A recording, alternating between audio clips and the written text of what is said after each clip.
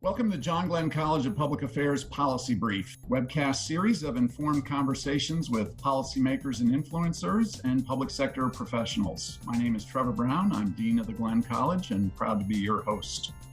I'm pleased to be joined today by my good friend Megan Kilgore, City Auditor for Columbus, Ohio. How are you, Megan? I'm doing fine, Trevor. Thank you for hosting today.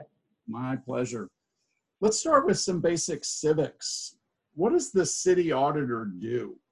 So in Columbus, it's pretty unique. And what the city auditor does in Columbus is we're basically the chief fiscal officer, the chief financial officer for the city. But we carry a really important check and balance, and that is we say how much the city can spend. We set something formally called a revenue estimate. And so we don't opine on how the city spends its money. We don't have any controls on the expenditure side. But when we set that revenue estimate, that means the mayor's budget, which he or she proposes and council approves, has to not exceed that revenue estimate by $1. So it's kind of a beautiful system of checks and balances, but there are very few cities across the country who are quite like us. Why is this position elected? So it's a great question, and it goes back to, believe it or not, some of our great civic leaders in Columbus, and some of whom carried a great deal of responsibility with civil rights and, the equality of all people. And, what the founding folks of Columbus tried to do is they said, we need to have the system of checks and balances. And so they sent out some individuals to go and survey across the country the best systems of government. And this is what they came up with. And so this is a separately elected office. But we also think about this office as being the entire revenue side. We collect revenues, we forecast, we work in actuals with financial reporting, but we also spend a lot of time thinking about how do we plan for and pay for all of our capital projects. So debt issuance comes under my office. We also play a role in investment management, which is a very sizable, we work in big numbers, Trevor, very big numbers, about $2 billion investment portfolio, about $5 billion of debt, but debt is not a four-letter word in our world. It's a really good fiscally responsible thing to do for large growing cities. And we also, put out the CAFR, which is our annual report, Comprehensive Annual Financial Report. It's a document that can hold open a very heavy door, but it's an essential responsibility of this office. So you mentioned big numbers. Let's start talking about big numbers. So COVID-19 and its impact on the city's coffers for fiscal year 20, so the year we've just finished.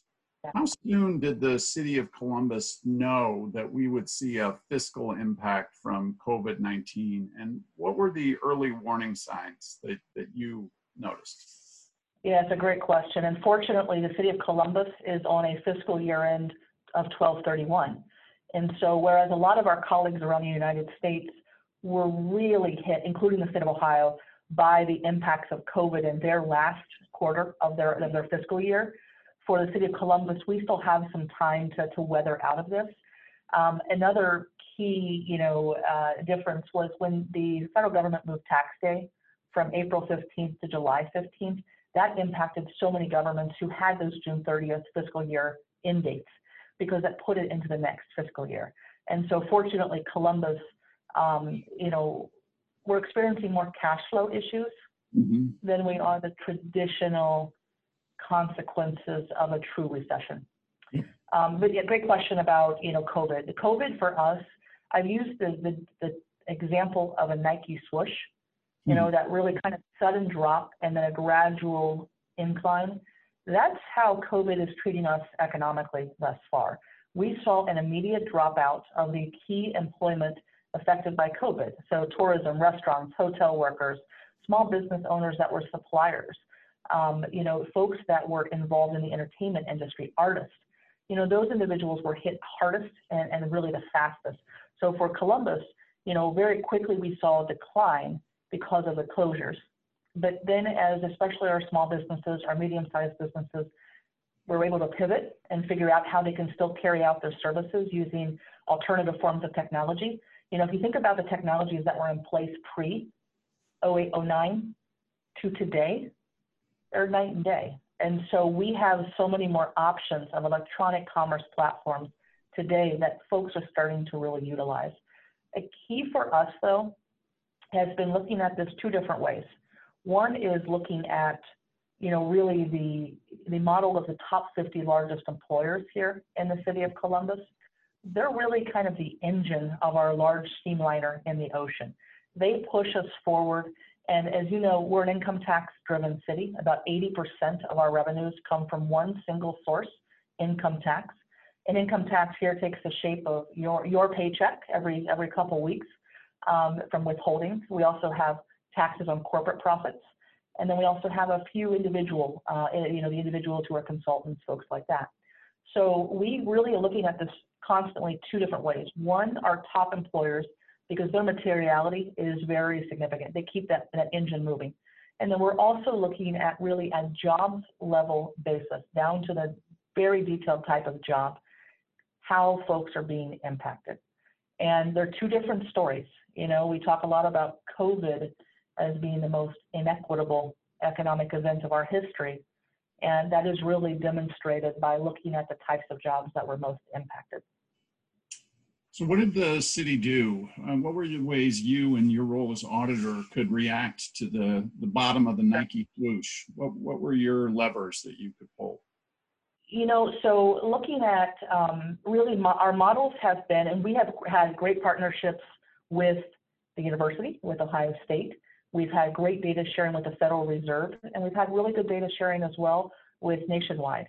Their chief economist has been in the world of economics for a long time, previously with the Fed at Fannie Mae. And today, we are stronger when we are able to use proxies and be able to share information thoughtfully, because, frankly, never have we ever had this many variables to consider. And, that's the tough part about COVID is not only we have typically, with an economic downturn, jobs or economic security, but we also have public health. We have mental health, the cognitive well-being and feeling like you cannot see people who you love. You can't always spend time with your family. And frankly, we were able to quantify that. So this has been really interesting, but great partnerships have formed.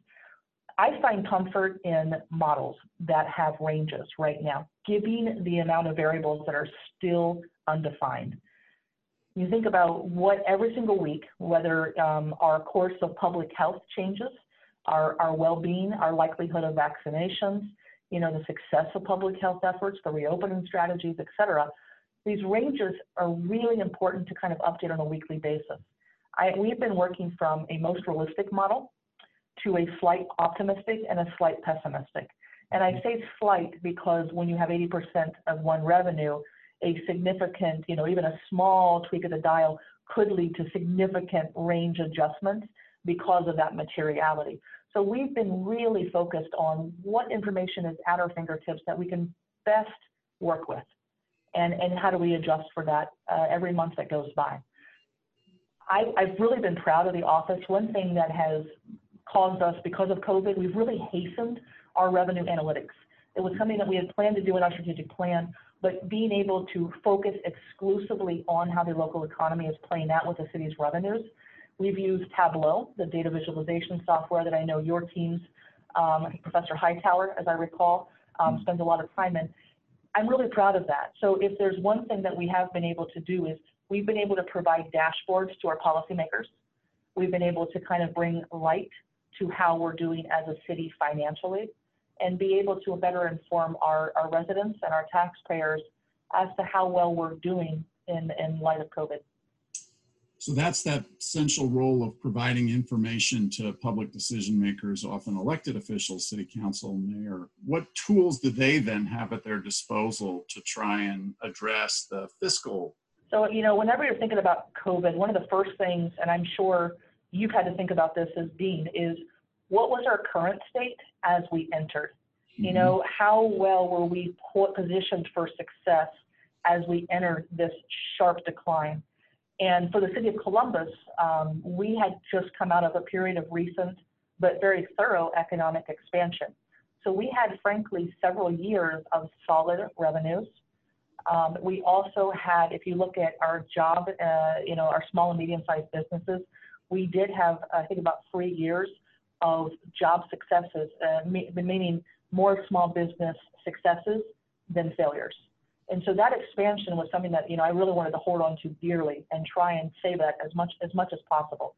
Because there was like years 16, 17, 18, 19, where we were really seeing positive outcomes still, thinking back to the 08, 09, 10 recession period. So, being able to hold on to that as well as possible was critical. Supporting the city, what separates Columbus from a lot of other places, in my opinion, is our history of fiscal adherence to policies. Our tried and true. We have a history of adherence to things like internal financial policies for income tax projects. And income tax, we pay for public safety, we pay for rec and parks, we pay for public service, pretty much everything that's not a utility, meaning water, sewer, electricity. We make sure that we have, for all of those forthcoming projects, big projects, 1.5 times revenues over expenditures for an entire period of 10 years. And so that's not something that we started last year. That's been tried and true for a while. So that lengthy planning has always served us well. We also have, it's important to acknowledge our history. Columbus gets some acknowledgement, maybe even accusation's the right word, for being a recession-proof city. And that's partially because of our nature of our makeup of our major employers. But if you look at the city of Columbus, we were the second city in the entire country to levy an income tax. Believe it or not, Toledo was first, I think, in 1946. We were second in 48. And since then, we've only had 5 negative years, meaning year-over-year decline. Mm-hmm. 3 of those years have happened since 02 and 03. So we have been very successful. Now, I think we create our own success as best we can. But really, if you think about what is the materiality of COVID, our worst year prior to this year was only a 0.85% decline, less than 1%. So this year, the revenue estimate that we just updated, we had to revise it downward because of the economics of COVID.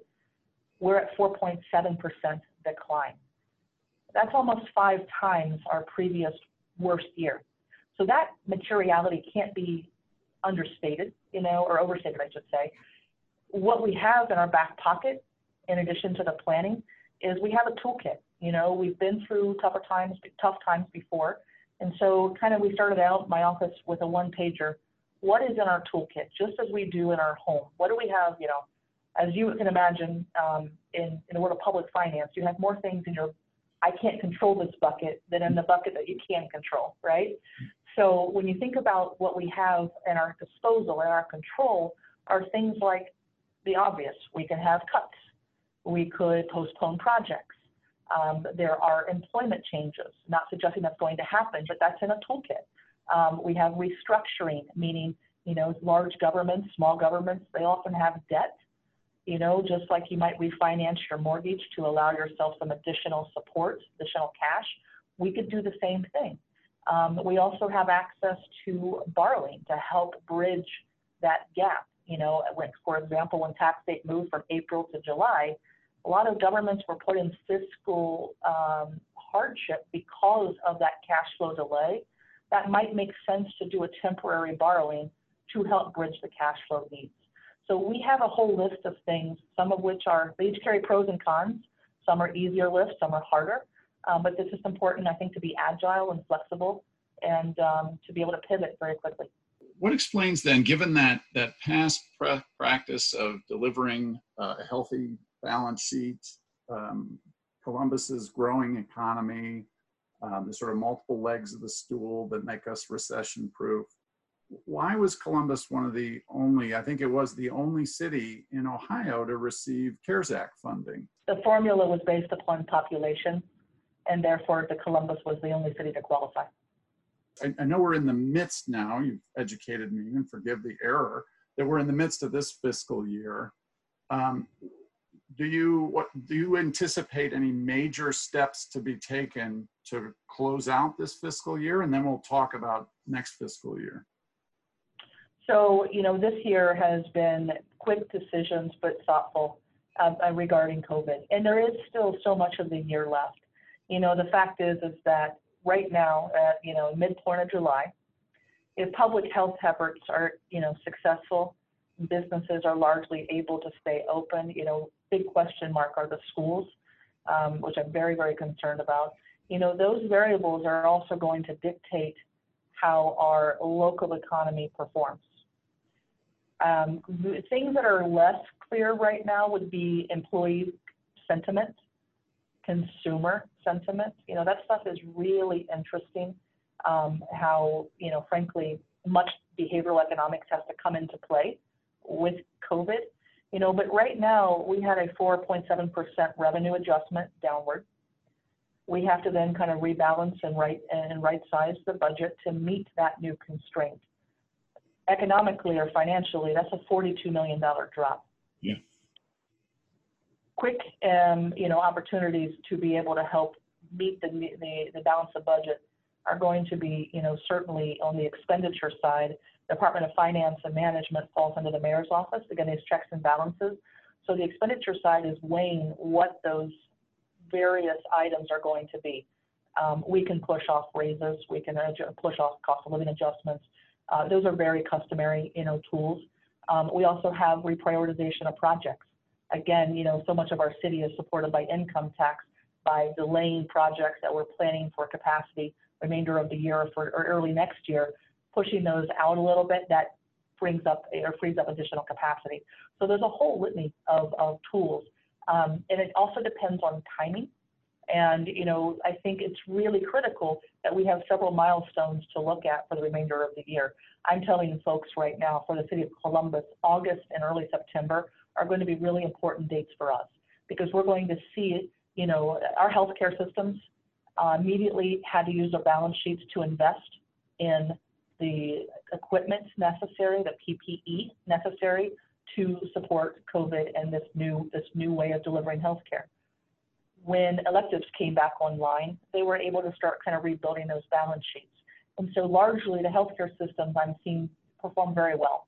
Our top 50 employers, with the exception of retail, which was already having disruption and where it was already, weakening, really haven't seen that many more organizations in the top 50 that have been negatively impacted to a sizable or material degree.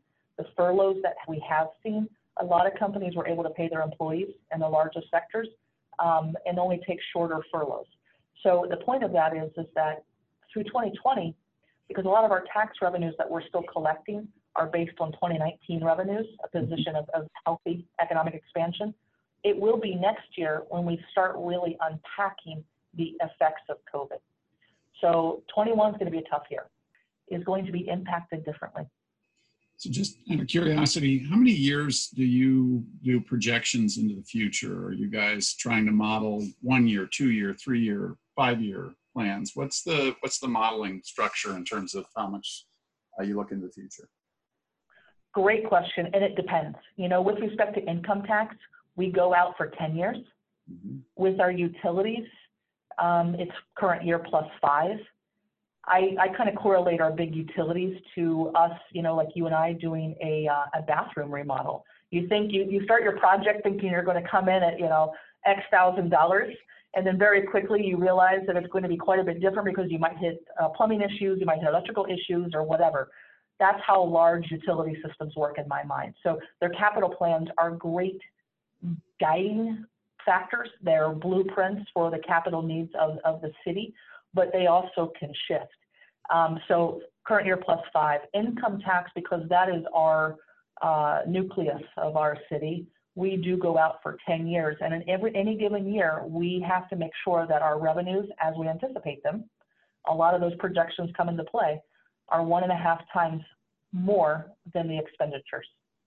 And that is a fiscal policy that we hold very dear. Yeah. How are you modeling and thinking about the nature of work? So I understand what you're describing earlier for the income tax. We're still under a state of emergency, and so there's a sort of short-term fix to the nature of where people are working right now. But let's say this sticks and becomes more permanent, and your top 50 employers start saying to their employees, you can work wherever, and that's your place of work.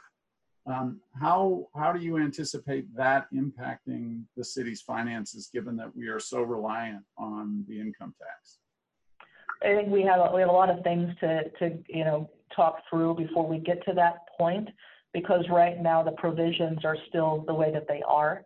Yeah. But, if we do start really getting to the trenches of this and developing, a conversation, and to be honest with you, statewide, it's been a very positive conversation. I think everyone just wants clarity. They want their ability to be more in control of what they can predict and expect in terms of the revenues. So I think there's a really good opportunity to find a solution that's longer term, but there still has to be work done to figure out what is the best path for all. Again, much bigger than Columbus. We have to find the most equitable solution, going forward. When I think about, the city versus others, though, across the nation, or even in our backyard here, the planning is really different and difficult depending upon the type of revenue. Mm-hmm. And so for Columbus, I'm thinking constantly about employees, the future of work. I was already thinking about automation, and I was already thinking about remote work. These are things that we've been knowing that are on our horizon. You and I spoke about how COVID has accelerated a lot of our corporate entities' belief that, wow, we can work from home and be productive.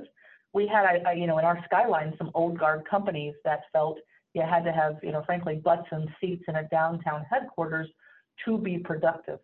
And what COVID has shown is that remote work, you can still maintain productivity. You can arguably be even more profitable because of reduction of overhead. And you can put the burden on employees to be able to, figure out when they can work. And, that might make them more productive. So it's been really interesting doing touch points with, I call them weekly health checkups, pick up the phone. This was super scientific. But in the absence of certainty, picking up the phone and calling the CFOs or the CEOs was the best thing I could think of. And asking them, how you doing? What decisions are you making?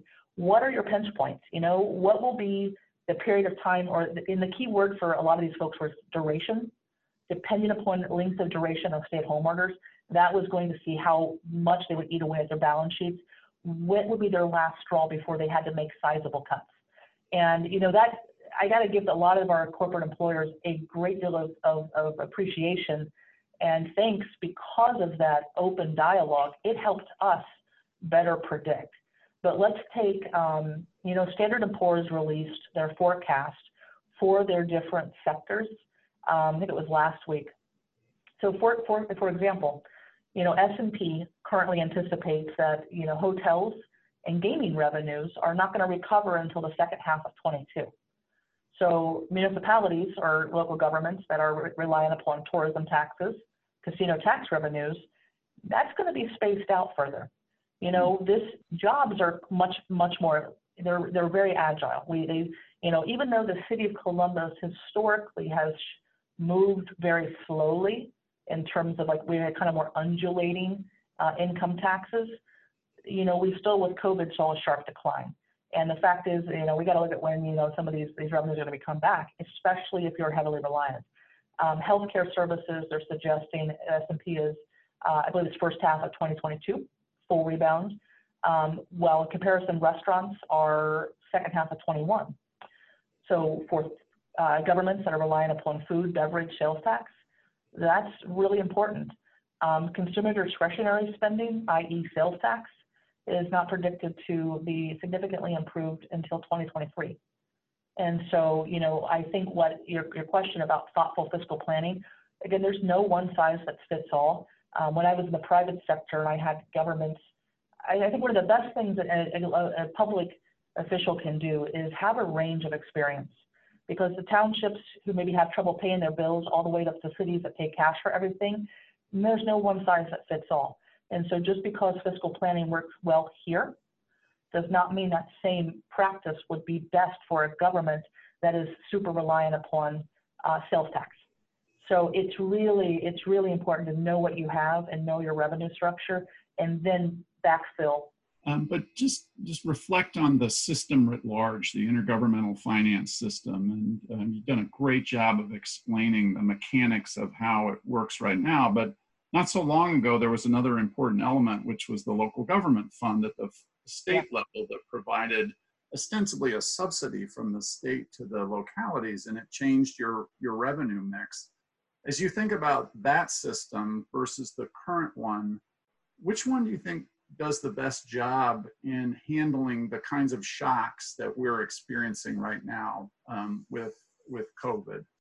You know, that's a very good question, and it's going to be, I would say, every city in the state will be impacted differently, because here's something to really acknowledge is that Columbus has the good fortune of being a city where population is not only growing but booming, and our regional population, especially with wealth, has been solid.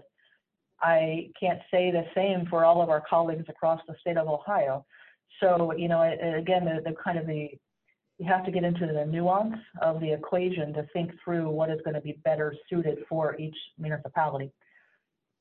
20-some years ago, you know, when local government funds, tangible personal property, and the estate tax were still flourishing, you know, and sending revenues downward from the state down, income tax only made up about 60% of our revenues. We lost about $50 million combined in those three sources. Now, fortunately, two things happened. One is Columbus's very large fiscal foundation, and not, you know, almost $1 billion budget and so forth. We were able to weather that. However, we did have to, after 2008 and 2009, go after an income tax increase. Mm-hmm. And that was you know, Auditor Dorian, Mayor Coleman at the time were out there every single day working collaboratively. And, you know, Trevor, there's something really beautiful about the spirit of a community during tougher times. And, you know, I remember our firefighters, you know, voluntarily foregoing their contractually obligated raises because they said, you know what, we'll press the pause button. You keep some essential city services afloat. That meant the world, you know.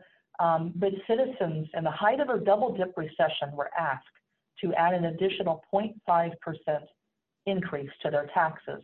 And they resoundingly said yes. And I say resoundingly because it didn't pass by 50.1%. It passed, you know, a little mid-50s.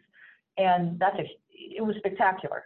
The fact that the citizens, you know, voted in support of that. And I really believe this electorate, which is so intelligent here in Columbus, they were able to understand this is what our state is today. This is what our state would be if we did not have an income tax increase. And this is what it would look like if we do. And those choices were laid out by a team of independent economic advisory committee participants made up of a lot of industries in Columbus. And they independently assessed, and they said, this is our recommendation to the citizens of Columbus. And the citizens said yes. So when that happened, we had the decline of all of the state money, we had the double dip recession, and then we had the income tax increase. That's what took our income tax revenues from 60% of the pie to almost 80%. So that really did interestingly impact our material reliance on one single source of revenue. Something for, you know, viewers to check out, the Dispatch. I know you can find it if you just Google it. The Dispatch, maybe a couple years ago, did an awesome story on taxation as a burden to an individual because of the reduction of state funding and local government fund to state taxes, who would especially hit hard would be the bedroom communities and others. So what they looked at is because of state declines in certain revenues, how did local municipalities and local counties have to respond using alternative revenues, alternative fees, additional taxes, or the like, in order to right size. And, you know, the end result was, their thesis was additional levels of taxation, and that was the end result. But it is a spectacular tableau, and I'm just going to key it up for a great research project for the university. Well, on that note of guidance to us to go do scholarship, we'll finish this conversation. Megan, it was great. I really, really appreciate you unpacking a lot of this complex information for us. It's important to learn how the money flows and how it's impacted by these crises. You keep doing the good work you're doing. It's much appreciated. Thank you, sir. It's been a pleasure talking with you today. Policy Brief is produced by the John Glenn College of Public Affairs at The Ohio State University.